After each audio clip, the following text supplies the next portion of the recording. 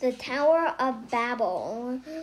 As time went and Noah's family grew bigger and bigger, there were grandchildren, grandchildren, great-grandchildren, and great-great-grandchildren. Noah's family began to fill the world, just as God wanted them to do. They spoke all the same language, so everyone could talk to one another. Some of the family traveled to Babylonia, where they made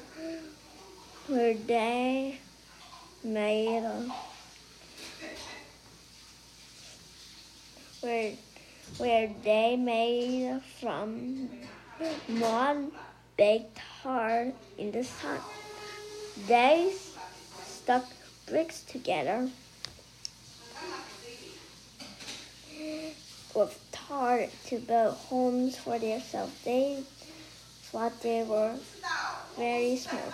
One day, someone suggested that the Babylonians build a tall tower. The Tower of Babel will be the tallest in the whole world. Everyone could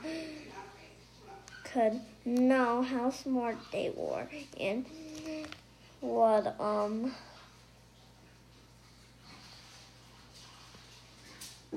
the Tower of Babel would be the tallest in the whole wide world. Then everyone would know how smart they were, and they would be famous all over the world. The people were excited and quickly to work. I seen the picture. It's a big tower. Big tower. But God was watching as the people built the tower. He watched the walls grow higher and higher. God was very sad. He knew the people were not thinking about him at all.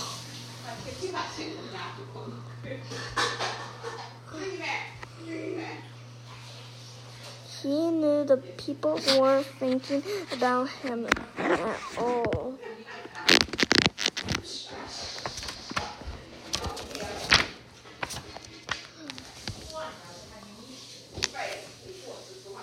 They were only thinking about their own importance. Soon, the people of Babylonia will think they are just great as God. They would get bigger and bigger ideas and became wicked people before the great flood. God knew the people were able to talk to each other and finish this tower. As they spoke different languages and doing the building would have to stop. So God shattered the people in all directions. He made them speak different languages so they could not understand one another. And the tall Tower of Babel, it remained unfinished forever.